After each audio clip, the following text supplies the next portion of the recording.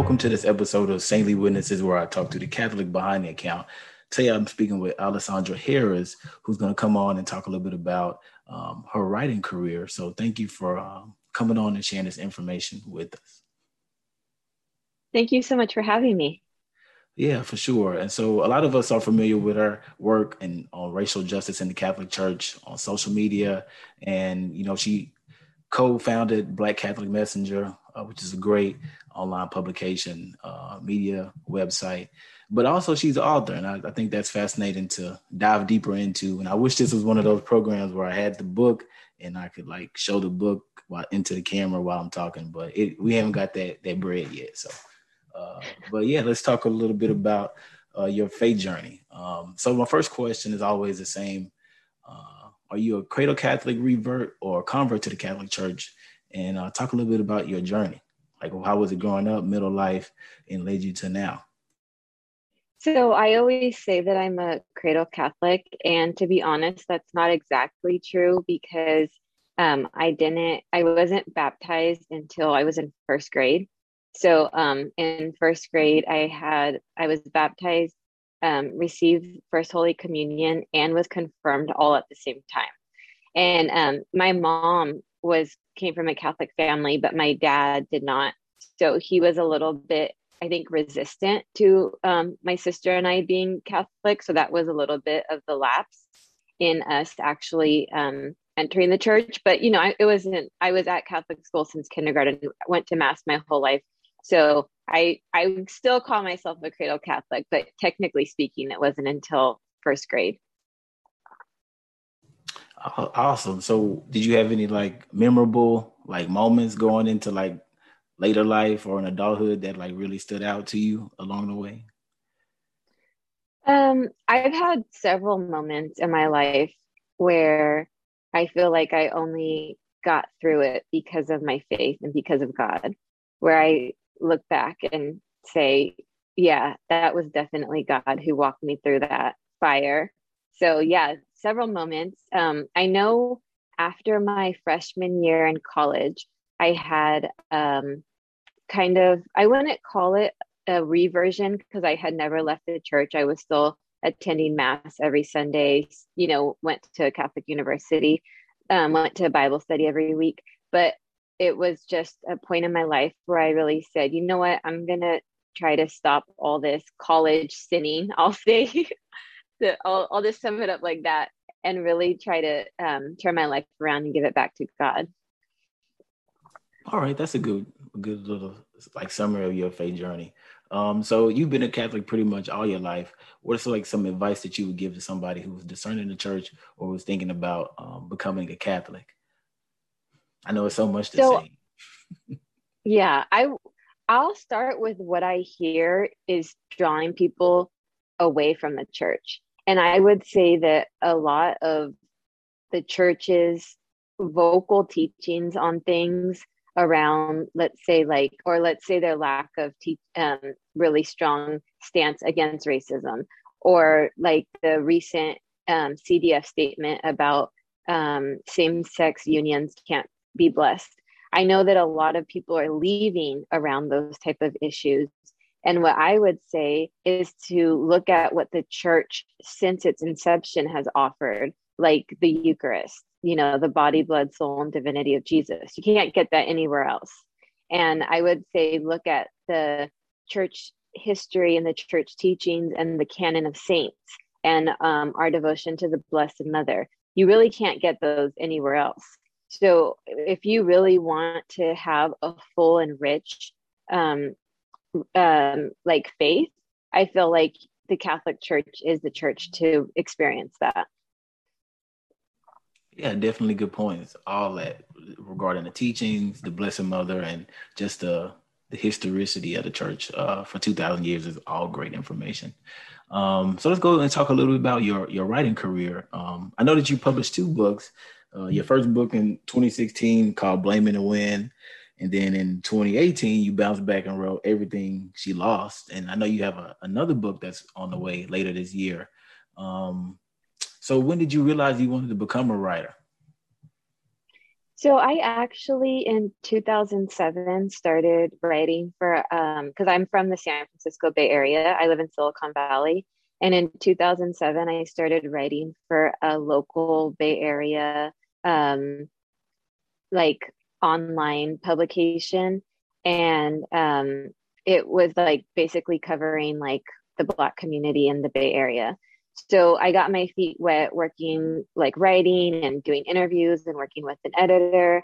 And then in, I think it was like 2000, maybe like 2012 for Christmas, my dad gave me like three of these novels that you would call like urban fiction. It was like Black people and, like relationship type of books. And he's like, I think you should write a book, a novel. And I was like, no, I just write nonfiction. I don't think that I'd really do that.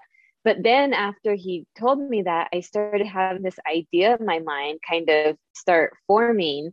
And then I was like, you know what? I feel like I have to write this down. It just kept building. These characters showed up and the different situations showed up. And like, I've been married for a long time, and I feel like marriage is so interesting, and every marriage is different. And a lot of times, I mean, today with social media, reality TV, you know way too much of other people's business. But for the most part, it's like such a intimate relationship between two people that is its own life, and it's always fascinated me.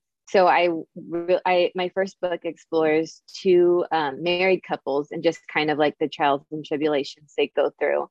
And my so and My first book has someone who experiences a mental breakdown, and my next book takes that theme even further and centers around a woman who's trying to get her life back after having a breakdown. And it's a psychological thriller. So there's a lot more like drama. It's fast paced, but it kind of looks around like stigma and like, um, you know, just a lot of different issues that people I feel well okay, so it is drama and it is a novel, so not everyone faces what she went through, but I feel like the themes are universal. All right, that's good information. That's going to definitely come in at a later question about like some of the themes in your work. So hopefully we get back to that. So it sounds like you started getting your feet wet like in 2007 in the Bay Area. So I'm wondering like, even though that was like a different style of writing, do you have any like memorable or like influential like authors, poets, or like works in fiction or nonfiction that just like inspire you as a writer? Well, I would say that Toni Morrison is like an icon. I love her so much. And she was a Black Catholic. And she's such a acclaimed writer. She won a Nobel Prize in literature. She won a Pulitzer Prize. And what she did paved the way for me to write the stories I write now, because she centered her writing around the Black experience, and she unapologetically just like looked at Black characters and their lives, and that really hadn't been done before she did that. And people would even say to her like, okay, when are you going to get serious and write about white people? And she was like, you wouldn't ask a white person, when are you going to get serious and write about the Black experience? So why would you ask me that? So even though I'd say that publishing is still overwhelmingly white, her books paved the way for Black authors and all authors of color to tell their stories. Yeah, Toni Morrison is always an influential writer. I'm so inspired by her work, especially like jazz, for example, and Beloved are two great works that she wrote. So I'm wondering, as a writer, have you had any opportunities where somebody has told you that your writing has had like a transformative or like life-changing experience? Yeah. So what do you think about that? Well, I've definitely had people reach out to me who've read my novels and said like that they touched them and impacted them, and especially people who said that around where I'd covered the topics of mental illness, that it helped them understand loved ones in their lives better and just kind of gave them a better understanding of issues around that. But I would say more so it's around my work with like Black Catholic Messenger, and the that people have said that the my writing that is more, Catholic themed and around like Catholicism, Black Catholics, has touched them, that it resonated with them, that they felt like I was giving them a voice that is not often heard in the predominantly white Catholic media. Okay, that's a good way to use your talents and your voice. So going back to what I said earlier about exploring the themes. So you're a Catholic. Do you ever like somehow insert Catholic teachings or Catholic elements in your books? And if so, like what are they and how have you used them in your books before? Well, I feel like with my first two, and I'll just tell people they are rated R. If you feel some type of way around adult content, don't pick it up. That I'll just tell you that. But with my third one that's coming out, I did specifically write it, and I'd say it's like PG-13. It's um but I would say that all my books do explore questions around choosing, making choices and the impact they have. And I think that as Catholics, we'll oftentimes call that sin, and how like the effects of our sin have a ripple effect, and it's like whether it's personal sin or whether it's when we're sinning against someone else, that does have an effect. But I also like to talk a lot around redemption and people overcoming problems that they've had, trying to make amends after they've done something that wasn't right. And with my third book that's coming out, I do have one of the main characters visiting a Catholic church and just kind of trying to explore a relationship with God that he hasn't really had before. Okay, I like all that what you just said. Very good points. So my last question, a little fun question I like to ask is, um, any favorite saints that have influenced your walk as a Christian? So this is going to sound funny, but one of my favorite saints is Saint Jude.